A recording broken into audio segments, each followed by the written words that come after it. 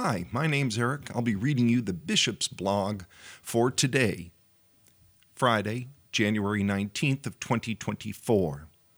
The title this week, Focusing on the Word of God and Life. Sunday of the Word of God. The Sunday of the Word of God, instituted in 2019 by Pope Francis in his apostolic letter, Motu Proprio Aperit Illis, is celebrated in the Church every year on the third Sunday of Ordinary Time. The theme for the fifth Sunday of the Word of God, to be observed on Sunday, January 21st of 2024, is Remain in My Word, John 8:31. This celebration stands to remind the faithful of the importance and value of sacred Scripture for the Christian life, as well as the relationship between the Word of God and the liturgy.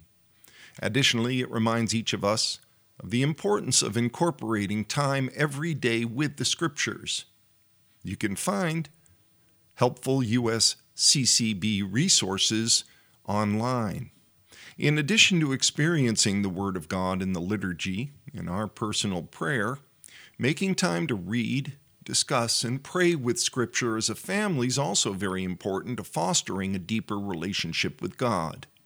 Set aside some family time for a short reading of a Scripture passage, for example, the Sunday Gospel. Choose a comfortable and quiet place in the home, away from the distractions of television and cell phones. Begin with a prayer, asking the Holy Spirit to open your hearts to God's Word. Read the passage aloud and then allow some time for the family to reflect and share their impressions. Finish with a prayer together that this Word will bear fruit in your lives, helping you in the walk toward holiness. That's from the Liturgical and Pastoral Handbook for the fifth Sunday of the Word of God. The Vatican's Dicastery for Evangelization has a free downloadable handbook, also available in Spanish and Portuguese, to help you, your parish, and your family embrace more fully the abundant graces that come with spending time listening to God's Word. The sacred Scriptures, authored by God Himself, communicate to us the truth and beauty of a life of faith in a language that we can understand. In the coming weeks, I'll discuss how the Scriptures can be experienced most profoundly during the Mass through the liturgy of the Word. The Annual March for Life, January 19th of 2024. Many wonder why people continue to organize and or participate in the March for Life. Even though Roe v. Wade was overturned on the federal level, allowing more freedom at the state level to enact pro-life laws, there still sadly exists a profound disregard for life. Staggeringly, the number of abortions annually is still well over 900,000 each year. That number is expected to decrease only by roughly 200,000 each year in a post-Roe America.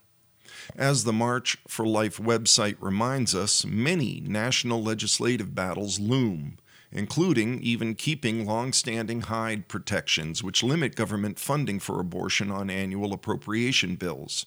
The goal of the National March for Life is to not only change laws at the state and federal level, but to change the culture to ultimately make abortion unthinkable. With the role of the states being more important, we're also growing a strong state March for Life initiative quickly.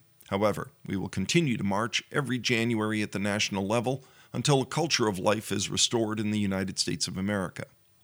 As I noted in my homily at the annual pro-life Mass here in the diocese last year, yes, the Supreme Court decision of June 2022 that overturned Roe v. Wade was an important step forward in the legal realm, but changing hearts is more important and still remains a challenge before us.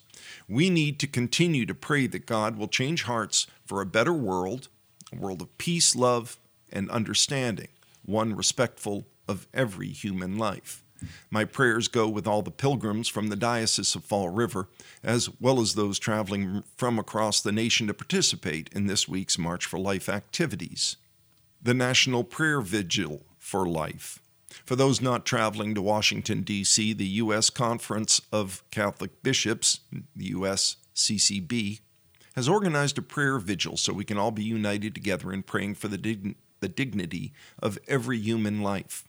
In conjunction with the march in Washington, the USCCB organizes the National Prayer Vigil for Life, to be held on January 18th and 19th.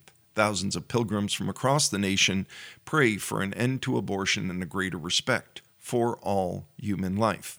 Some dioceses around the country will be live streaming holy hours throughout the night from 8 p.m. to 8 a.m. There is a full listing of them at usccb.org. And it's Human Trafficking Prevention Month. The U.S. Department of Health and Human Services theme for Human Trafficking Prevention Month 2024 is Active Connections to Prevent Human Trafficking. This theme will focus on activating connections to build individual, family, and community resilience to human trafficking. Earlier this year, I became more keenly aware of the horrors of human trafficking after watching the true story of one man's courageous battle to save children from ruthless child traffickers, recounted in the movie Sound of Freedom. Human trafficking has doubled in the U.S. in the last 5 years, and it generates a staggering $150 billion a year. This is an issue that demands our attention and our help. I encourage you to review materials that are available on the U.S. Department of Health and Human Services website. The USCCB also has information on its website. We can make a difference by helping raise awareness. Let us all prayerfully work toward ending this unthinkable crime against the most vulnerable. Yours in Christ, Bishop Cunha, on January 18th of 2024.